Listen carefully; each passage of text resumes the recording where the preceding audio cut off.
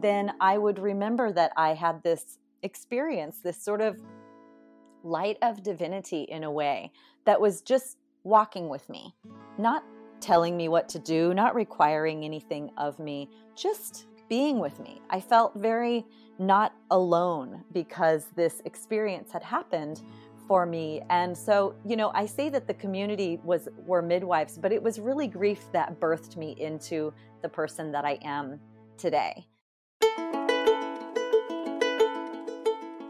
Hello, and welcome to Grief, Gratitude, and the Gray in Between podcast. This podcast is about exploring the grief that occurs at different times in our lives, in which we have had major changes and transitions that literally shake us to the core and make us experience grief. I created this podcast for people to feel a little less hopeless and alone in their own grief process as they hear the stories of others who have had similar journeys. I'm Kendra Rinaldi, your host. Now, let's dive right into today's episode. Hello, Pixie. Thank you so much for being on the podcast. Welcome. Thanks, Kendra. So happy to be here. Thank you for being here. Thank you for accepting to be here.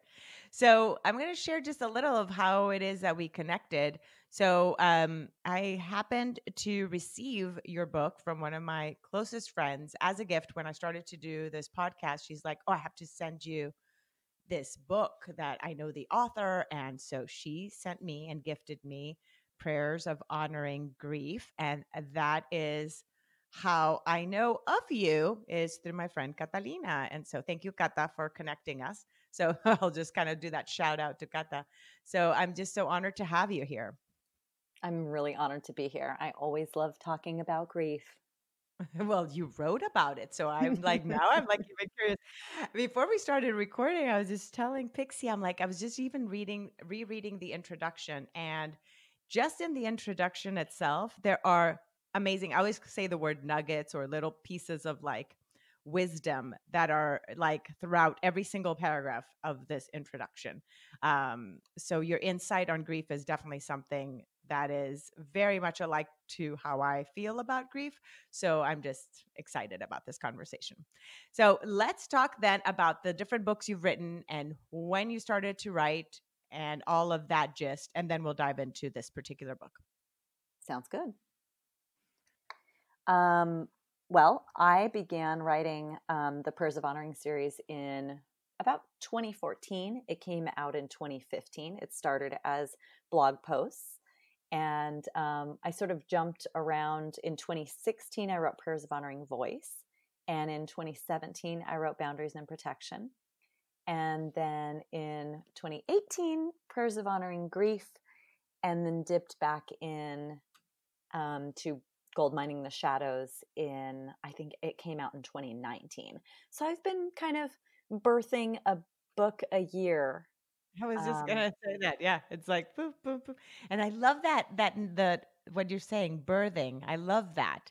I love that concept of birthing. It's not about writing. It's born. It's born every year.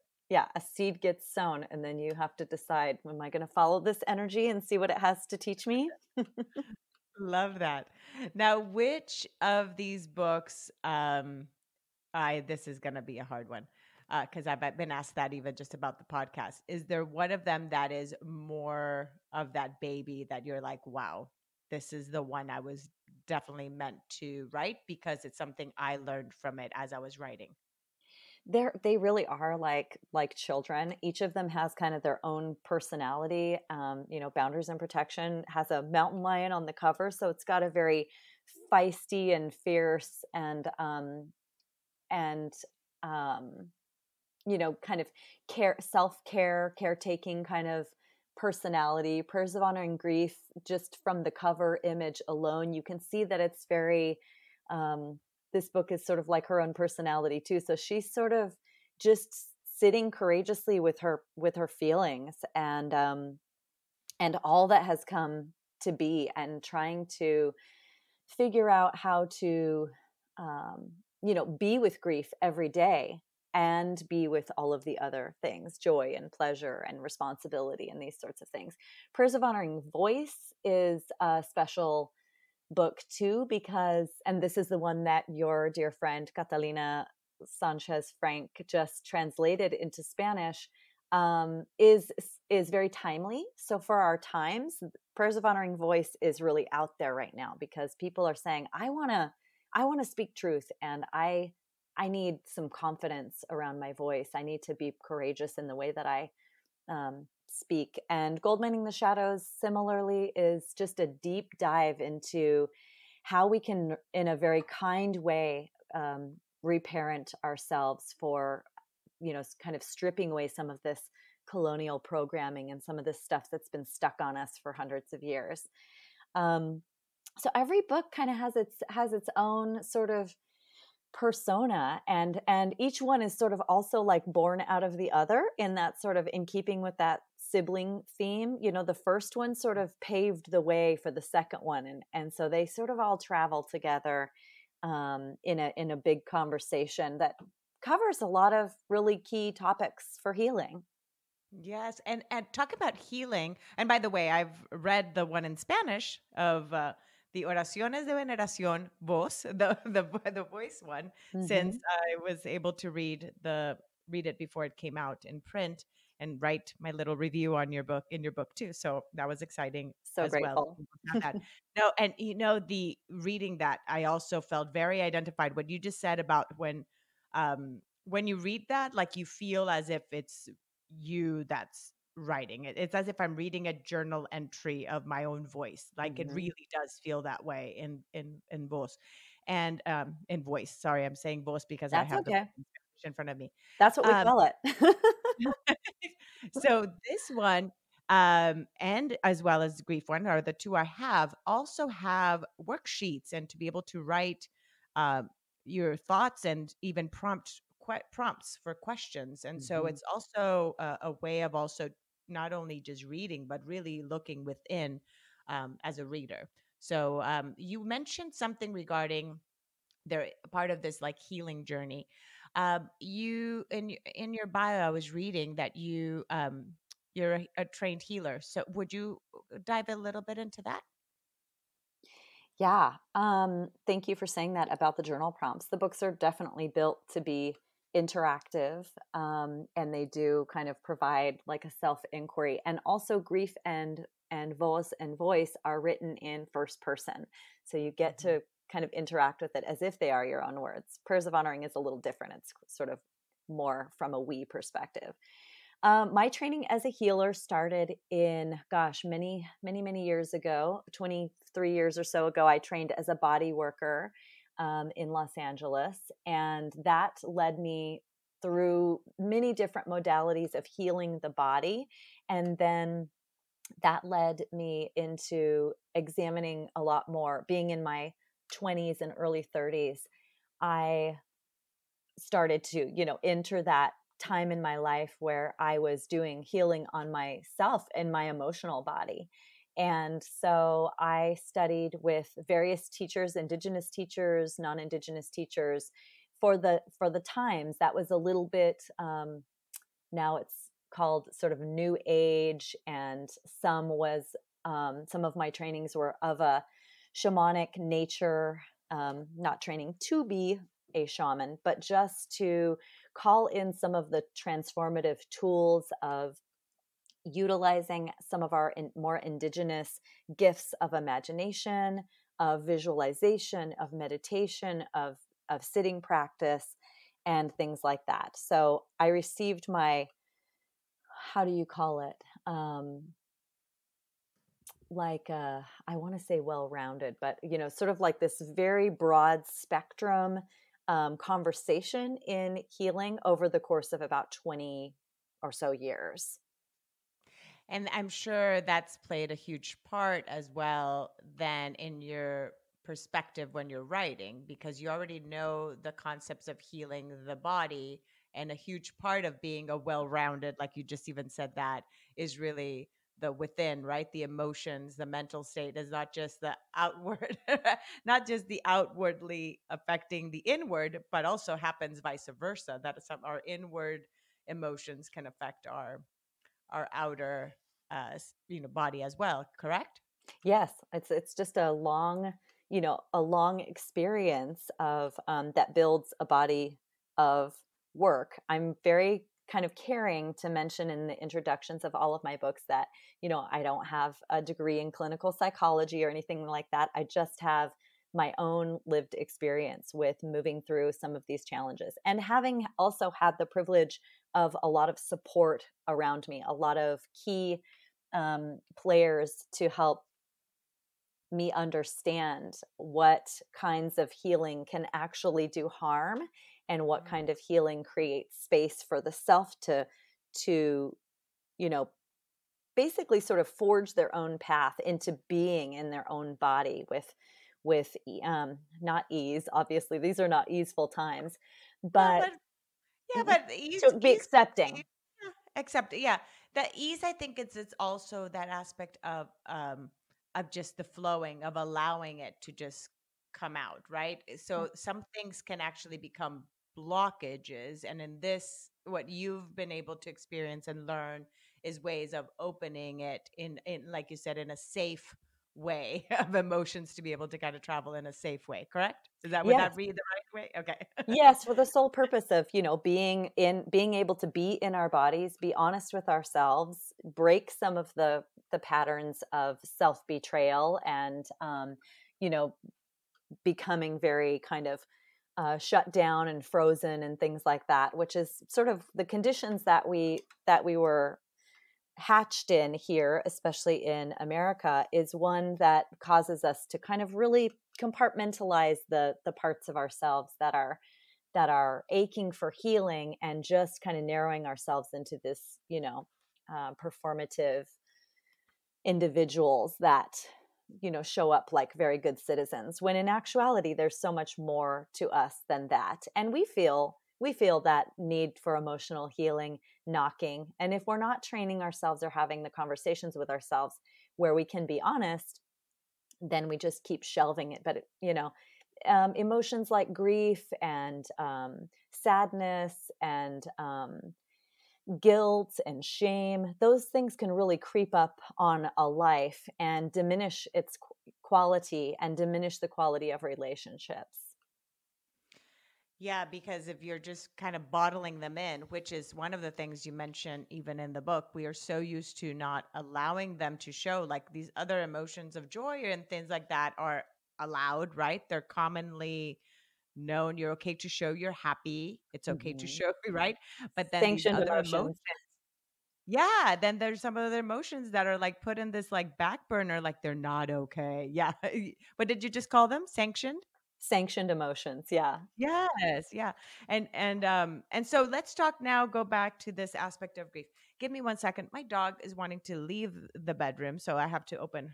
Oh, there. Okay, my husband just opened it for her.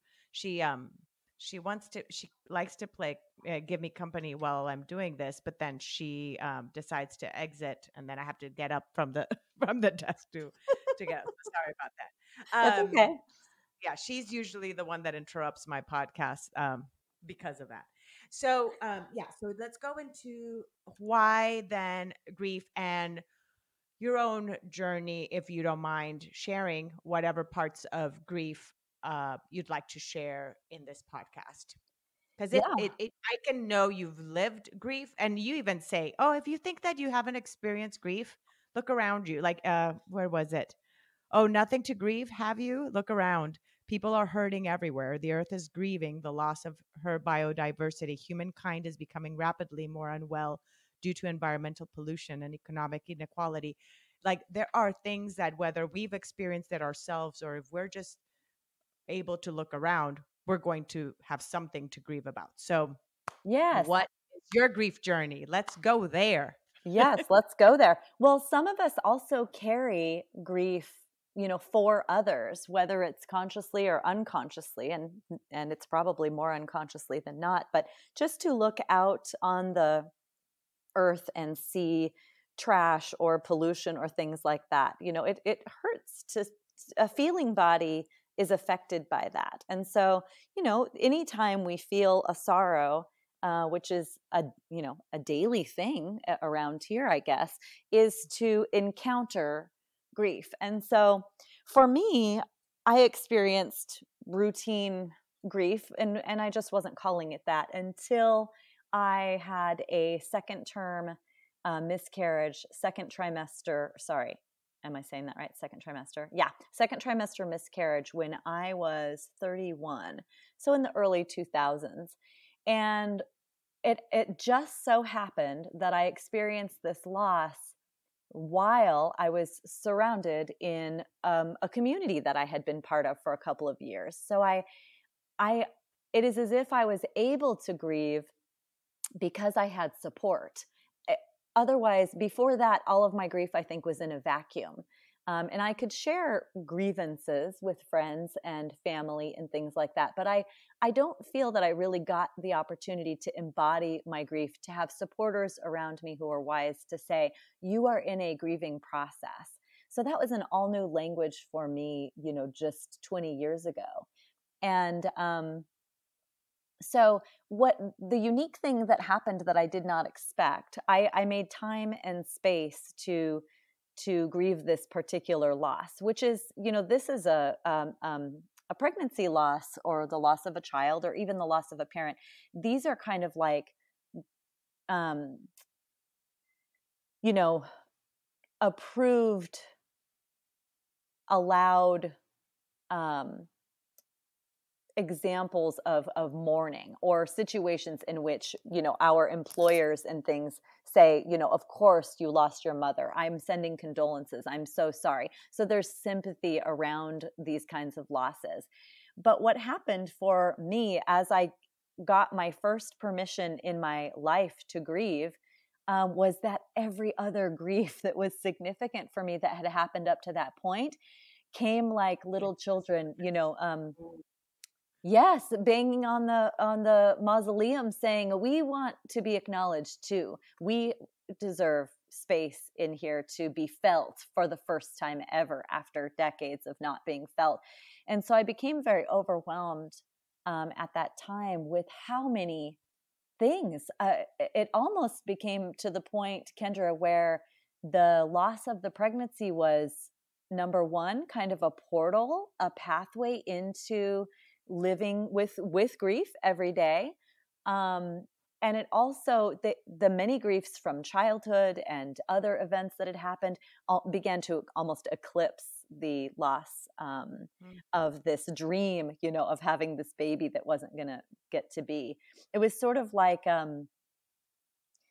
cathartic. It was a cathartic experience. It seems really cathartic and cleansing to some extent. But what you're just saying about it kind of clouding, kind of like eclipsing that, even though mm-hmm. that was it, but it just kind of showed. I'm sure, I don't know if this is your perspective. In my perspective, I had a miscarriage. Is what my first pregnancy was, a miscarriage. But I feel that with what you're saying, it's as if it had to occur for you to be able to live all these other or I don't want to say the word deal. What would be deal with? I don't like that. I don't like that.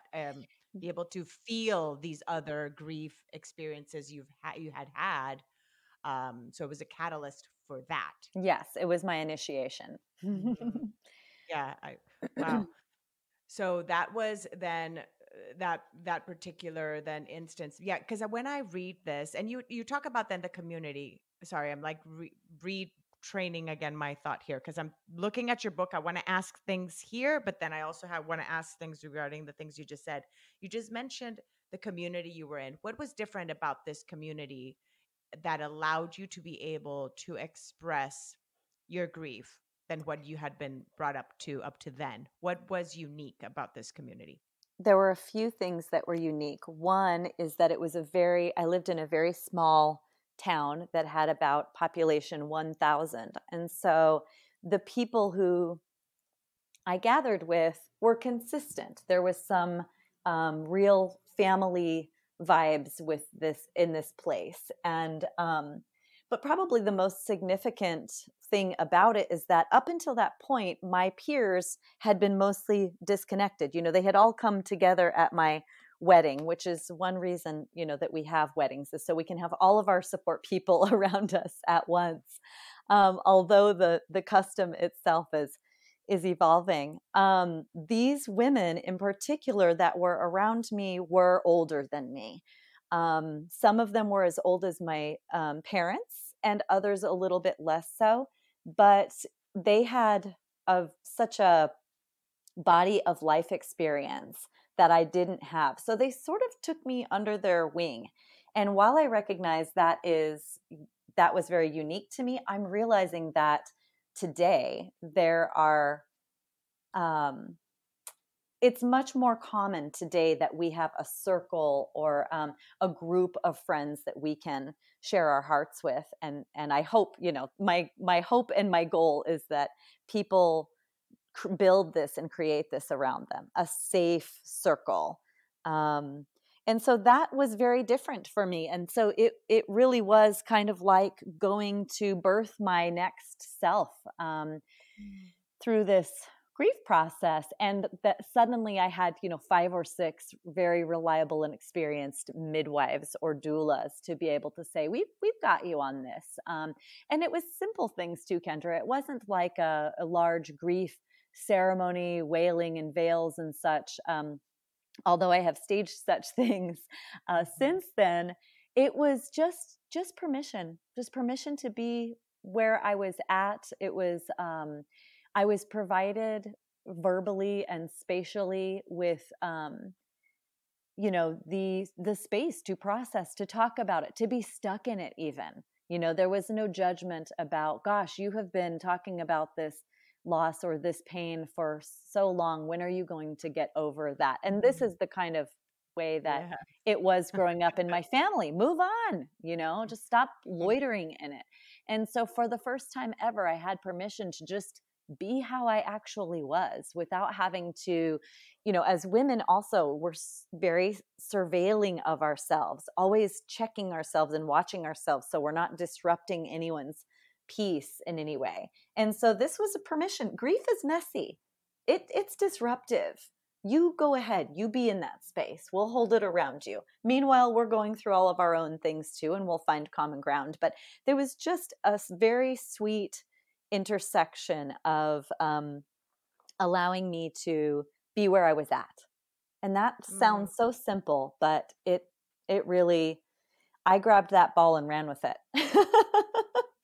They held space for you. They really just like held space for you to be able to just be with your emotions, be where you were at, be who you were, but maybe you had even not been able to be totally you, like you were just even saying, even before that, maybe. Yeah. So what a beautiful community then that birthed you, birth Pixie 2.0 version of Pixie at that moment. I'm sure it's Yeah. right. And every single experience, there's a growth component. So what would you say in that particular instance, what was the biggest growth component in you and in your life, having experienced grief at that point in your life? I would say in looking back that so much faith was cultivated in me. I did not grow up with religious practice in my family.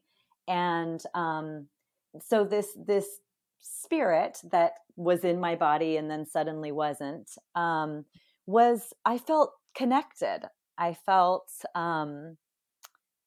like it was a something that happened that turned the lights on, and then the lights could never be turned off again. It was an awakening of sorts. And it wasn't this monumental thing that I woke up with one day and was like, oh my gosh, the lights have been turned on. But each time I started to find myself in emotional situations, then I would remember that I had this experience, this sort of light of divinity in a way that was just walking with me, not telling me what to do, not requiring anything of me, just being with me. I felt very not alone because this experience had happened for me. And so, I say that the community were midwives, but it was really grief that birthed me into the person that I am today. Um, and so, cultivating trust in the process of life. Because of course, when you have a miscarriage, everyone is saying, well, you're young, you can try again. They're saying all these things that are inappropriate. Trying to comfort their own discomfort with loss and pain that they're not dealing with, maybe. Yeah, um, yeah. And I think you say that. I think you say that in your intro. Isn't that like, I think you mentioned exactly those words that you just said, that a lot of times what makes people uncomfortable is not your own grief, but it's because it's something within them that they have not been able to to deal with, yeah, to be able to express themselves. yeah, that's right. So, so with that knowledge that I am here to soothe myself. And how can I do that? And so, through practices of sitting, through healing, through body work and listening and writing and all of these things, I began to understand, oh, Creator gave me the ability to soothe myself, because life will not be in balance. We will not get everything that we want. Things will not always go smoothly, and my reactions to it, which were at the before that, rather limited to shutting down, fighting back, fleeing, cutting and running in a situation that was scary, essentially just not being able to be with myself and be with my feelings. I was self-abandoning. And so the process of grief allowed me to stop self-abandoning, to just be with what was. And it was every day it was different. Some days I could get up and walk the dogs, and other days I needed to just be with my journal in my bed, or wait tables at a restaurant, or whatever it was that I felt called to do. I realized that my doing was not the same as my feeling. And so I cultivated, and you experience this when you're going through the rounds in the Prayers of Honoring series, is that we have these different ways of being in these magnificent human bodies. One is our capacity for thinking and ideas. The next is our capacity for action and doing, and the next is our capacity for feeling. I like to think of that as being in the west on the compass. And then our capacity for just being. And so I realized that as I started writing and being with myself, I realized everybody wants to skip the west, like we're great for ideas and creative thinking and intellectualizing, and we're great on the ground at taking action. And then when it comes time to feel, I've heard many times people say, well, I'm afraid to open the floodgates because I fear that it will never stop. And I heard during my years of being a body worker, I heard people say that so many times. I thought, this is a thing. We really fear our feelings, and we really fear grief. We think it's going to swallow us up. We think it's going to be like quicksand. It's going to drown us. And it really is akin to the waters, of which, makes up our body, makes up our earth. And so I thought, why is this being so rejected? Why is the feelings part being so not just rejected, ridiculed? And we see this today in our politics.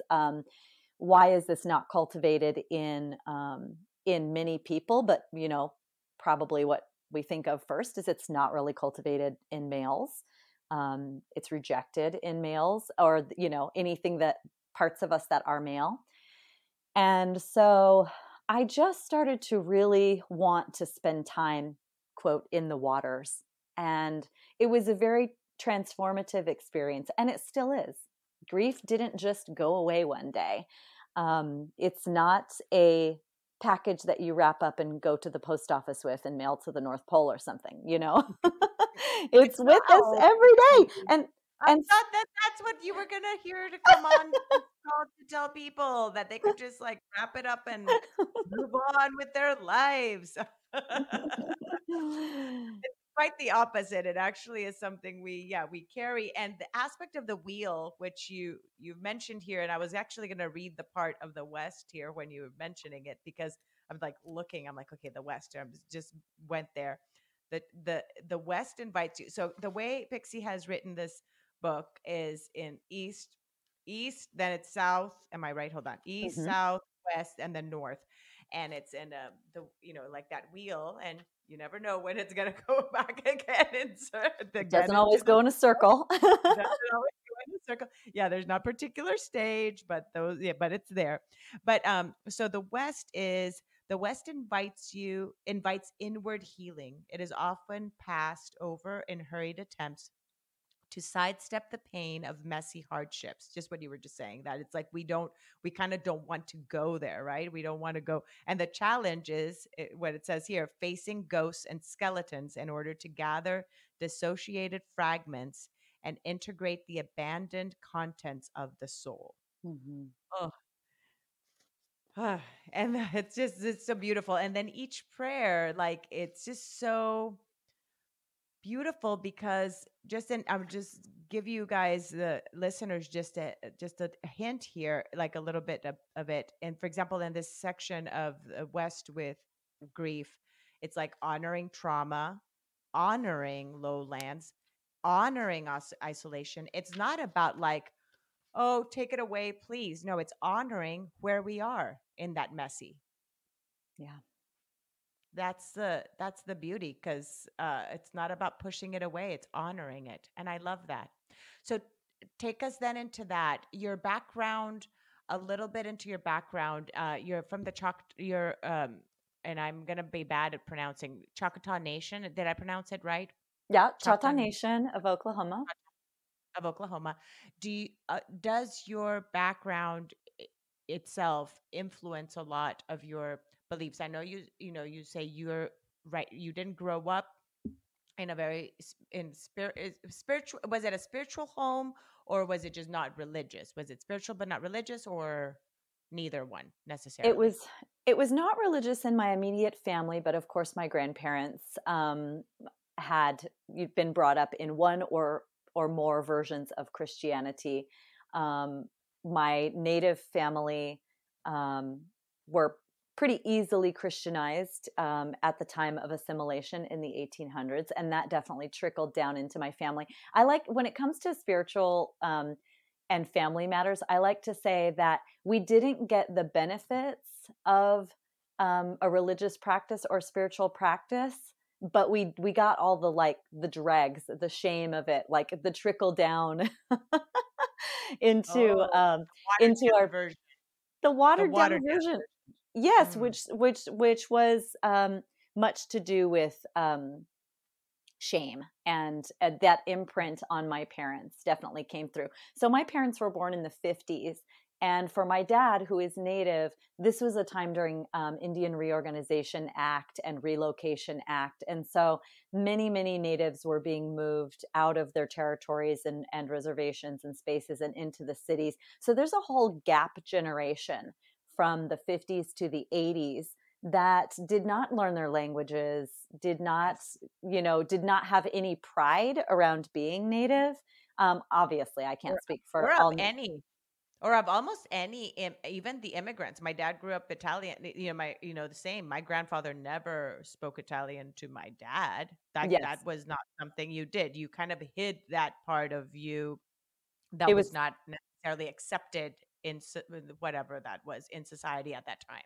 Yes, blending in was and assimilating was very important. So certainly coming back into, trying to wrap back into my ancestors and my grandparents' indigeneity and the practices of my nation did influence. I've always felt very indigenous, although we only learned a little bit of the language, and I'm still experiencing now, like I'm really understanding how much of that culture, what was left of it, for my grandparents, did come through. So in a very nuanced way, I'm having fun exploring the traditions and tracking them back into, you know ancestral foodways and things like that, total aside.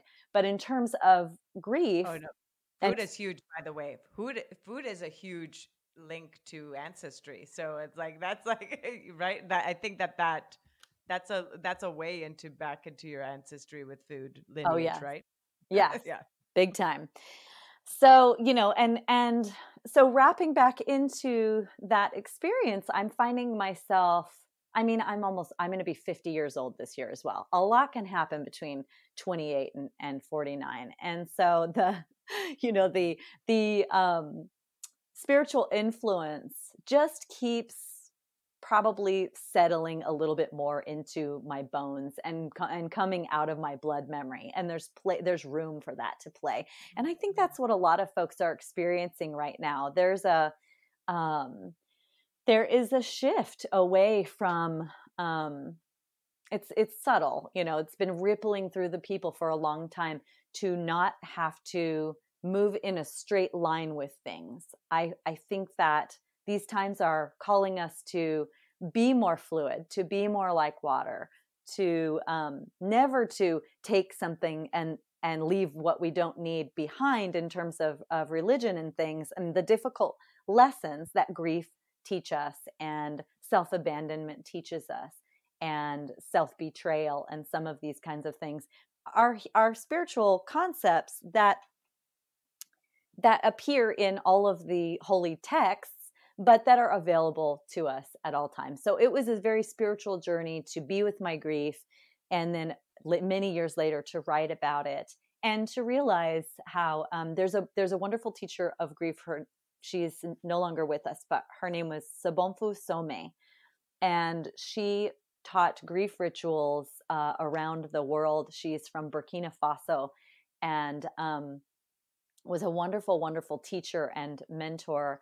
She would say things like, if only the leadership in the world would attend a grief ceremony like this one that we're having, then there would probably not be any war. That many of the greater world's problems are because we have not gone into and been with our pain. We have adapted to it in a way that is very harmful, toxic internally, and doesn't serve.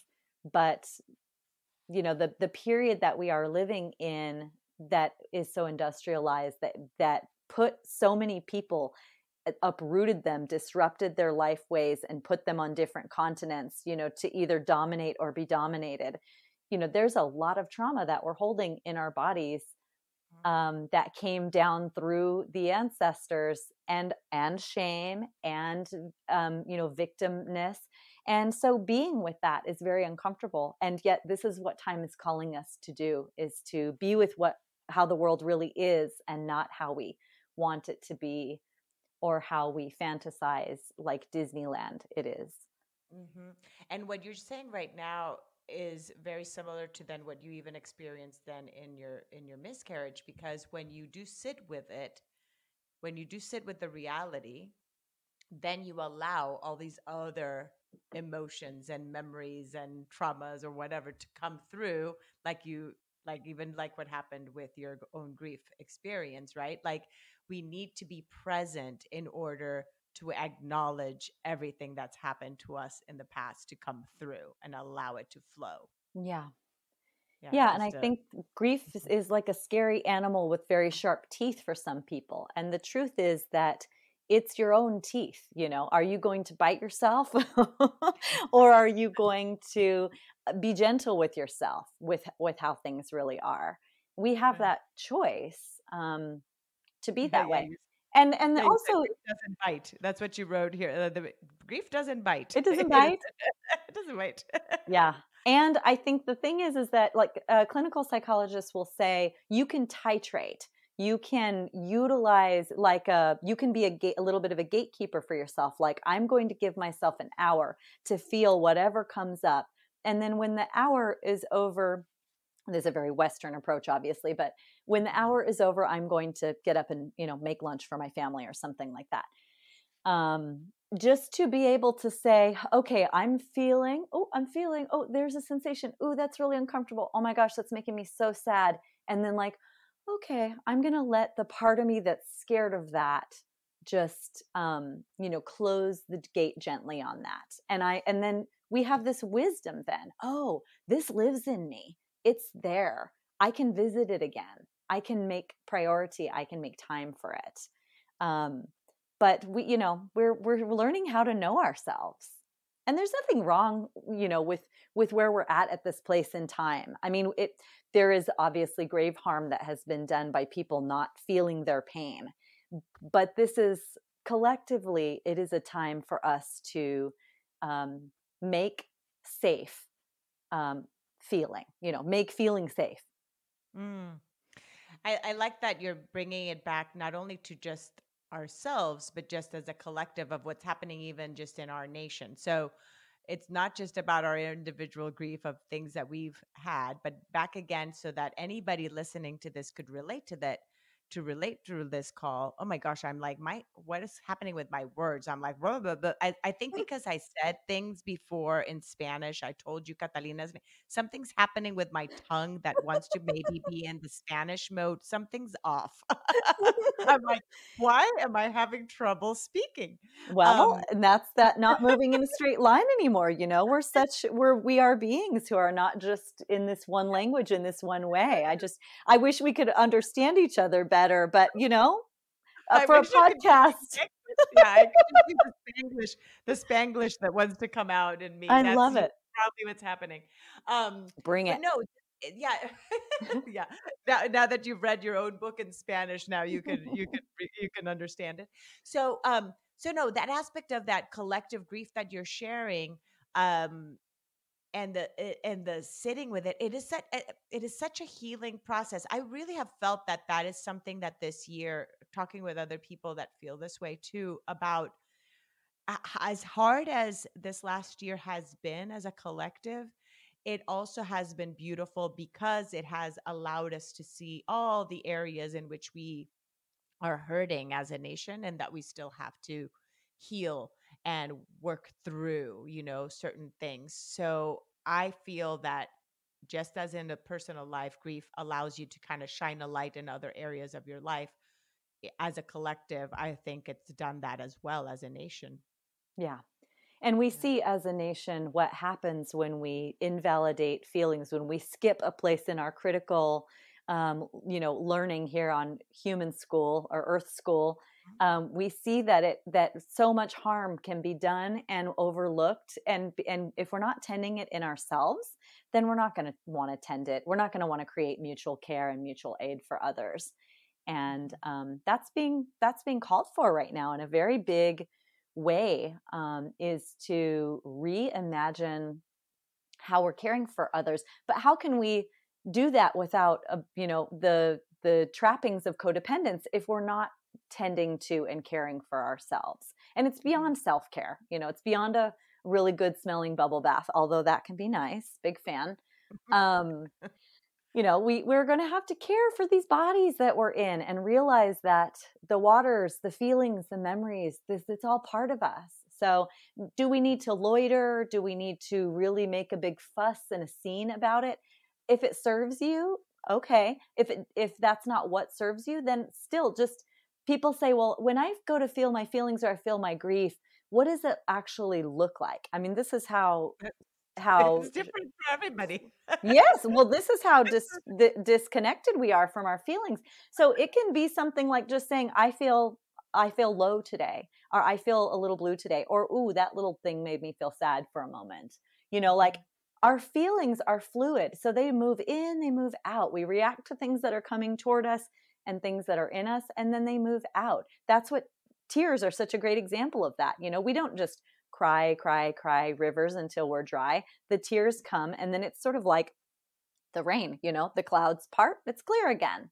It's a very natural process for us to be able to move through feelings. Now, some traumas are very, very, very painful and very complicated and need witnessing. They need space created, by professionals and people who work in mental health, and things like that. And so making sure that we have those spaces so that people can tend to their grief is so important as well.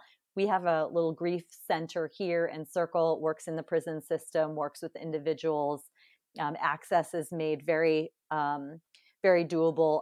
Every community needs a hub for grief, so that there are so that you can be resourced when you're going into this process. The daily grief is something that we can just speak a sentence, I'm not happy that this happened, or that really hit me in a hard way, or that scared me. This is something we're having a really hard time saying in this nation right now, is I'm scared.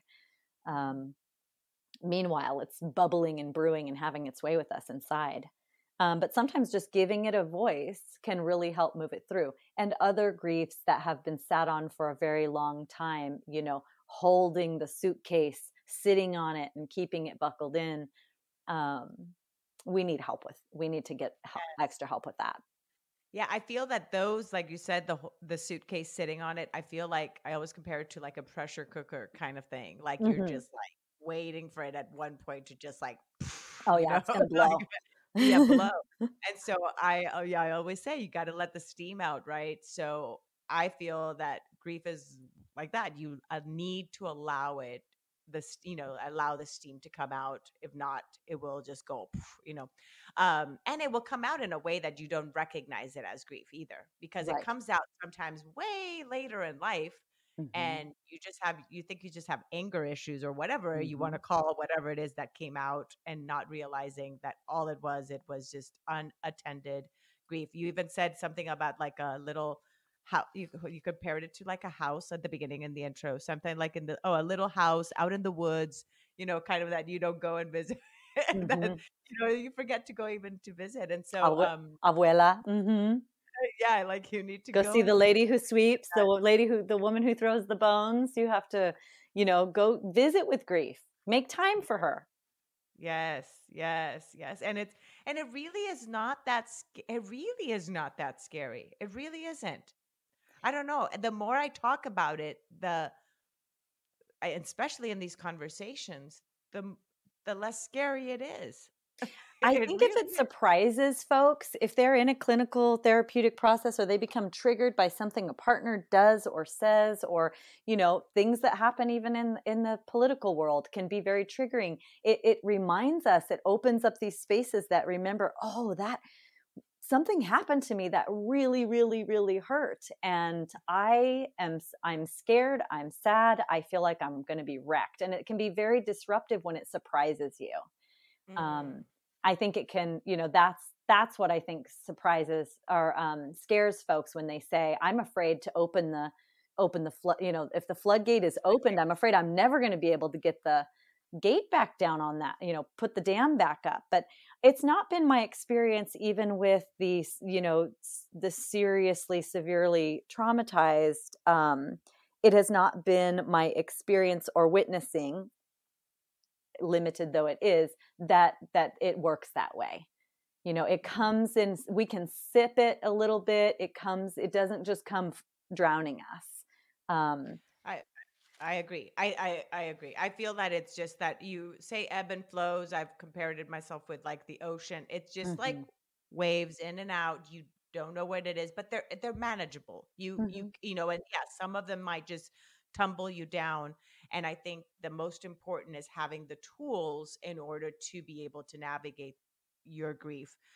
You even say you're kind of like this, like you're the one rowing this boat, kind of when people are in this, like you're kind of like the guide with this book, in your prayers of honor. I keep on referring to the book because I'm holding it, but um, you are just taking people into this journey, into their own grief journey, but they have to still be there to row, right? You still have to kind of be there, but you can have that tool in order to navigate that, whether it's journaling, these journal prompts, writing, having a community, like you mentioned before, when you experience your own grief. What other tools have you found that have been helpful in the different grief journeys you've had? I mean, self-talk for me is very important. I have to have a gentler voice with myself than the one I had, many, many years ago. Um, because we live in a culture that um, relies on dominance and submission, this is sort of how we motivate ourselves and get ourselves to do things. We say rough things like pull it together, or you know stop crying, or stop wasting time, and things like that. So as we get older, I think that it maybe can become, the invitation is to become a little bit more curious, a little bit more gentle. We're reparenting ourselves in a way. And so, how we think differently about how to raise children these days than we did, 30, 40, 50 years ago. Mm-hmm. And so I sometimes, if I'm speaking harshly to myself, I'll say, would you say that to your daughter or your son? Is that the way, how would you say that for the outcome that you're wanting to see happen? If you're wanting them to feel supported, if you're wanting them to stay open and stay well, how would you say that? So I'm learning to talk to myself differently.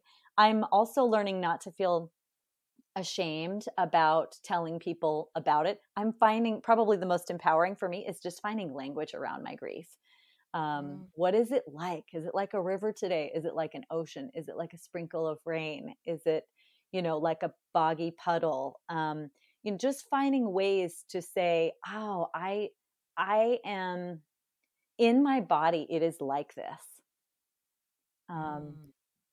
and then being with it that way, oh, I'm like a hurricane today, I'm just ratcheted up and cleaning my house in a frenzy. Think I'm avoiding something. i need I need help, but I don't know how to ask for it. I'm stuck or whatever. Just what is the truth in this moment? How is it? And then eventually it shifts, it moves. That is the only constant, is change, right? Our Mm-hmm. fear of expecting it to always be this way keeps us in a kind of trap. That is so that is a good way of saying, because it's not I don't know why we expect things to stay the same when we know they never are, right? Life is always changing. Yet you're right, like when we want those things to continue the same, um then it's like expectation hangover, or like we let ourselves down because of things we thought that we're going to be a certain way, or things like, you know what I mean? Like we make the grief be what it is, not the situation itself. It's our own ideas about what was going to be That's that exactly makes it. right. Yeah, and we It's, were not made to be patient. Patience is not built into us. So if we have to revisit the same pain or the same lesson, 4 or 5 times or more, then we're just like, I thought I was over this. Like, why am I still suffering in this same way? And we punish ourselves cruelly for having to revisit the same lesson. And we know it is like a spiral, it is like an onion, it is like something that comes around and teaches us again and again. And this is, our pain, our experiences, our loops, feedback loops. Every time we come into contact with it, we have the opportunity to react in a different way. But we're so results oriented in this culture. We want to do whatever it's going to take to make it go away. And that we can't be thinking like that. Like, whatever it's going to take for us to be in better relationship with it, you know? I love what you just said. It's feedback. It's feedback because it shows us either where you are now, because are you going to make a different choice this time when this presents itself Mhm. again? Or have you grown from that experience before, that now when it comes back up again, are you going to react or differently than you did before? So it's definitely, yeah, I like that word feedback that you just said. It's lets you know where you are in your growth by depending on how it is you reacted in that moment. Yeah. Uh We how much played you've grown from that. Uh-huh. Did you play with those little basket tubes that you could put your fingers in, like I think they used to call it Chinese finger trap. You would put your fingers in it. Oh, yeah, yeah, yeah. Yeah. On both Yes. ends that were like woven, bamboo Mhm. woven And you try kind to of thing. pull it out and it gets stuck. And the only thing that gets you unstuck is relaxing right into it. Mm. It's so similar with our emotions. We can get tight. We can get really, really, really tight. Um, and then, ourselves, our families, our relationships, you know, do not thrive when we are getting tighter and tighter because we're refusing to be with ourselves in the way that we are. It's not, grief and feelings are not tidy. They're not linear. And this, as we become more in better relationship with grief and feelings, I think we become much more reacquainted with, the qualities of womb that is life-giving and is of value. We have, when we devalued women, when we devalued mothers, grandmothers, when we devalued elders, we did ourselves a great disservice as a human, as humans, because we just sort of cut that part out of the equation because it was too mysterious, too messy, too bloody, too emotional, So obviously we have psychology and clinical medicine that says, oh, this is a sign, these are signs of hysteria, these are signs of madness, and we're going for sanism here. And I think that is very, very detrimental. People fear not being well with their feelings so much that they just tied it off in a knot, and now it's just, building up in there. So as you said, letting the pressure cooker, letting it kind of just come down a little bit, being with ourselves it's, I know that we're moving into this, and I have seen people relaxing themselves in the trap of fear of feelings for at least, probably close to 20 years. And as I start to feel my community being better surfers, riding the waves of what comes up without having expectations for it to just be this one way, I'm seeing a lot of change. We are seeing a lot of change at a national level. And I think that seeing things how they really are, being with things how they really are, feeling into our feelings is having a role on that stage. Mm-hmm. Yeah, just the being honest. If we're not honest to how it is we're feeling, we can't move forward. We can't grow from it unless we're honest with how it is we're feeling as an individual and as a nation. We can't move forward unless we're honest with where we're at. Mm-hmm. So yeah, that is absolutely true. Oh, Pixie, it's been a pleasure talking with you in my jumbled Jergo. I don't know what it is. What happened today with my I don't know. Let's just go with it. I mean, I think that that's what grief and feelings do. We're not in the East with our brains on straight. We're in our feelings, which are fluid. At all. And you know what is so funny? I rarely end up listening back again to my interviews. I only hear them just to be able to get the little, blurb of whatever it is I'm going to use for the intro, like as a little teaser. Because if I did, I would be over analyzing. Oh my goodness, I did this, I said that, and that judgment component comes in. So I'm like, oh, whatever. Like you said, this was the day of the tongue twisted Kendra voice here, and that's just the reality. Just like some days, like we're talking with grief, some days my grief will just be right on my shoulder, right out there in my emotions. Other times it's not. So same thing today, but thank you for going with this wave, riding this wave. We know the magic happens in the conversation. This is what we know. Thank you so much. Now, to be able to get your books, do they go to your website? What's the best way for somebody to access the PixieLighthorse.com? Yep. PixieLighthorse.com has sales pages on every book, and they can be ordered and shipped by my team here.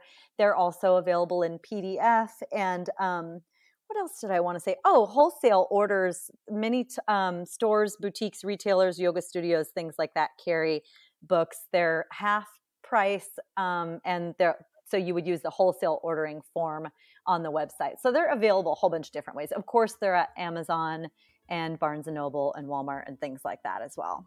So perfect. Thank you so much. It's been a pleasure having you and learning from you. And now I'm like all my highlighted things I wanted to mention of the book. That's why I think I was so lost, because I'm like, wait, I want to ask about this part. And then but then I'm like, wait, but I also want to pay attention to what it is she's talking about. That salad she's tossing. So anyway, thank you once again. Thank you, Kendra, so much for having me. It's such an honor, and I really appreciate your relationship to Catalina. And maybe we'll do a part 2 someday if folks want to hear more. Yes, that'd be great. Save your questions. In a day that I'm not like. Blah, blah, blah, blah. You're great. So Thank you. Thank you again so much for choosing to listen today.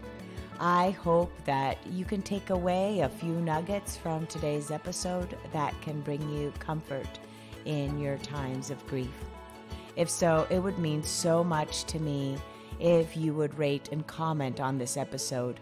And if you feel inspired in some way to share it with someone who may need to hear this, please do so. Also, if you or someone you know has a story of grief and gratitude that should be shared so that others can be inspired as well, please reach out to me. And thanks once again for tuning in to Grief, Gratitude, and the Gray in Between podcast. Have a beautiful day.